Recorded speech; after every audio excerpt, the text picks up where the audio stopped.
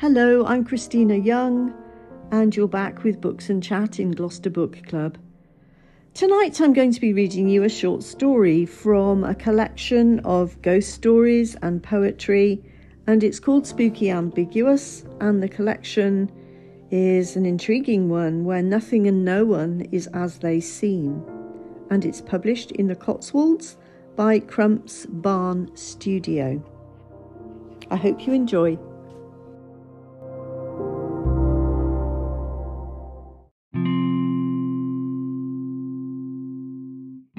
A Visitor by Holly Crawford. Alvina knew someone was coming, and so settled herself by the fire in good time. "Come out of the shadows, young un," she called, not taking her eyes from the dancing flames, "and mind where you're putting your feet. I've only just got those hedgehogs off to sleep under those leaves, and I don't want you disturbing them." After a few moments, the bushes rustled and parted like curtains on a stage.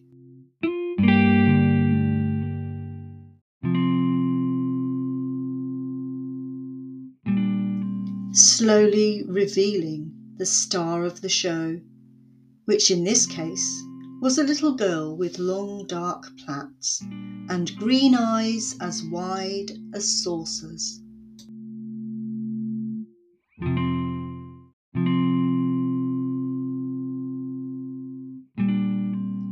"How did you know I was here?" the little girl whispered. Alvina smiled to herself, because they all came to her at one time or another. "What ails you, little one?" the lady asked, as she prodded at the fire. The little girl frowned, and Alvina gave herself a mental shove. She was always forgetting to adjust her language. Time went so quickly, you see. That was the trouble. "I mean, what's the matter?" The girl looked down at her muddy shoes and scuffed some loose leaves underfoot.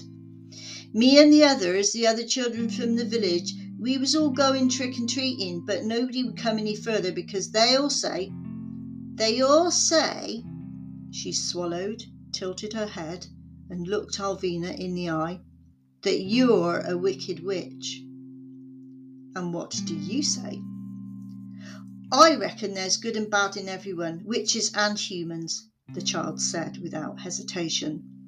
She stared at the fire for a second and pushed her heavy fringe from her eyes. "And me mum says that people should keep their onions to themselves, especially if they ain't got nothing to say about folk that's nice." Alvina nodded slowly.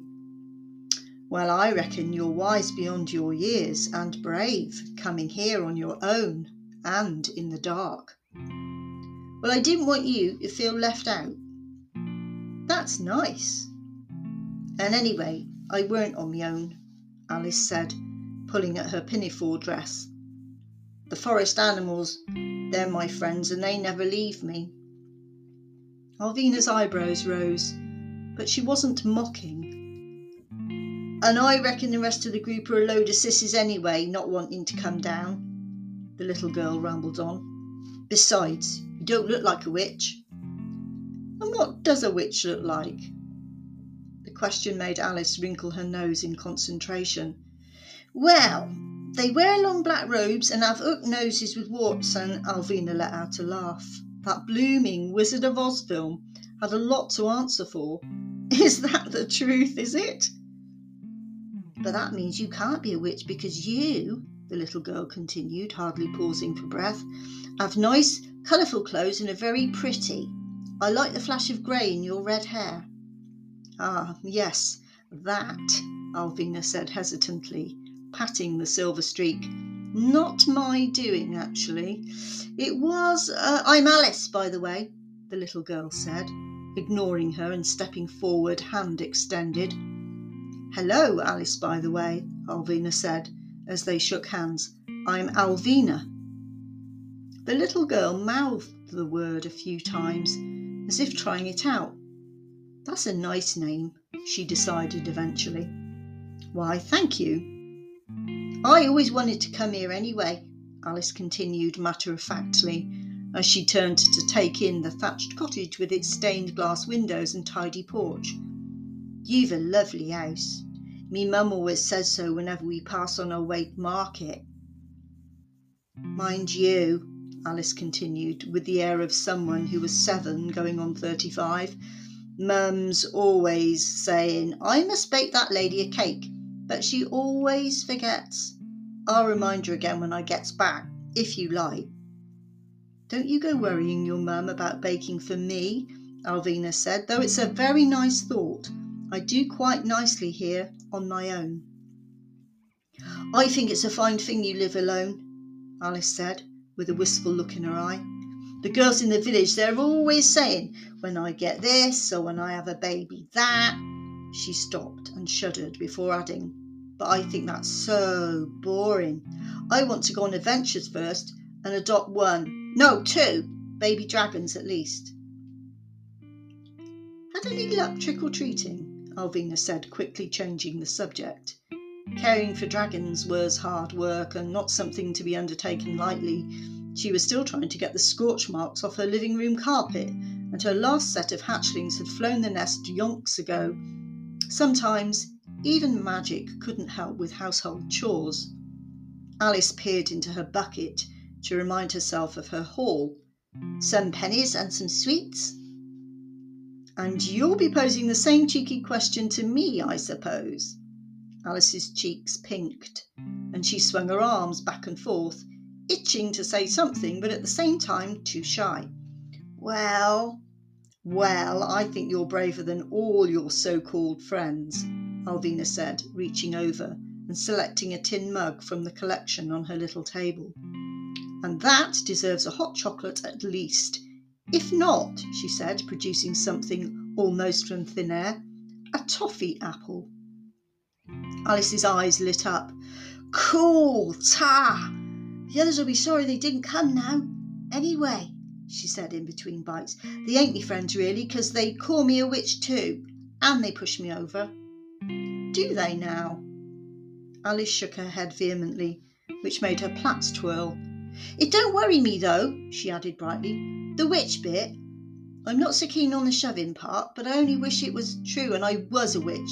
Then I could put spells on them." With that, she swirled her hand above her head in a theatrical and witchy way and added a kaboom just for good measure. "You'd need a wand though, wouldn't you?" Alvina murmured, taking a contemplative sip from her own mug. Alice dropped her hand to her side. "S'pose so," she said, suddenly deflated. Alvina leaned forward and scooped a stick from the ground. She stared at it for a few seconds before waving a long, slender hand over it and presenting it to Alice. "There you go." "Thanks," she said slowly, "but it's just a stick." "Is it?" Alvina asked with a glint in her eye. "Or is it actually a wand?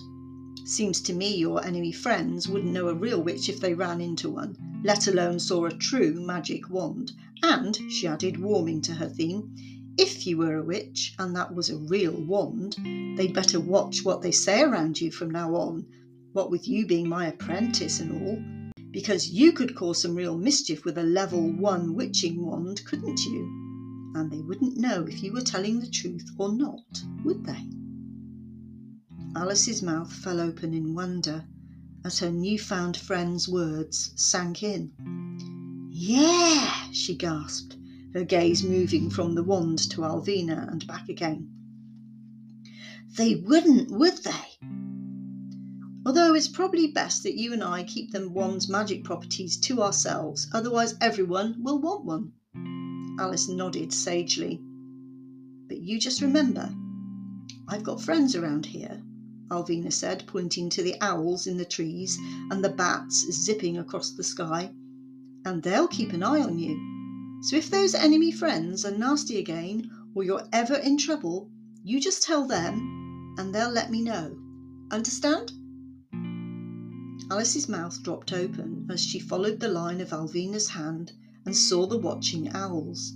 The nearer one ruffled its feathers. Something seemed to occur to her at that very moment. Something very important indeed. Barely containing herself, she said, "Gee, thanks, Mrs. Alvina." "You're welcome. Now I think you'd better be off home before your mother starts worrying." Alvina watched the little girl as she dashed down the path, waving the wand and shouting gleefully. After a few moments, Alvina stepped back. "Strig," she called to one of the owls in the high branches of the trees. "See she gets home safe, would you?" The owl blinked dutifully, spread its snow-white wings and vanished like a thought into the night. Alvina smiled. It had been lovely meeting little Alice and to hear about her mum being so kind with the cake, even if it would take her another week before she actually got round to making and delivering it. People thought she was lonely when in reality she was anything but. She'd always preferred the company of animals to humans anyway, which reminded her the baby bats she was rearing would be wanting their supper any time soon. Yes, Alvina was certainly starting to feel at home here, which was unusual for her. She never tended to stay anywhere long because of the blasted witch hunters, although they were few and far between nowadays. She stoked the fire and sighed. It wouldn't be long before the next villager would be in her garden seeking advice. They wouldn't be nice like young Alice. That was the main reason she ended up moving around a lot. She couldn't stand it when people got too reliant on her, or when they smothered her with weekly or horror of horrors daily visits, bringing pies and cakes and titbits of gossip they thought might interest her, when she really couldn't care less. Her thoughts on this theme continued as she prepared their food. Not that anyone around the area was old enough to remember her, of course, but Alvina had actually been married once. But he was a wrong 'un, and had turned out to be a right nasty toad. Or, at least, he was by the time Alvina had finished with him. Smiling at the memory, and with one thoughtful glance towards the pond, Alvina stepped into the sanctuary of her cottage, ushered the cats, bats and owls inside, and closed the door.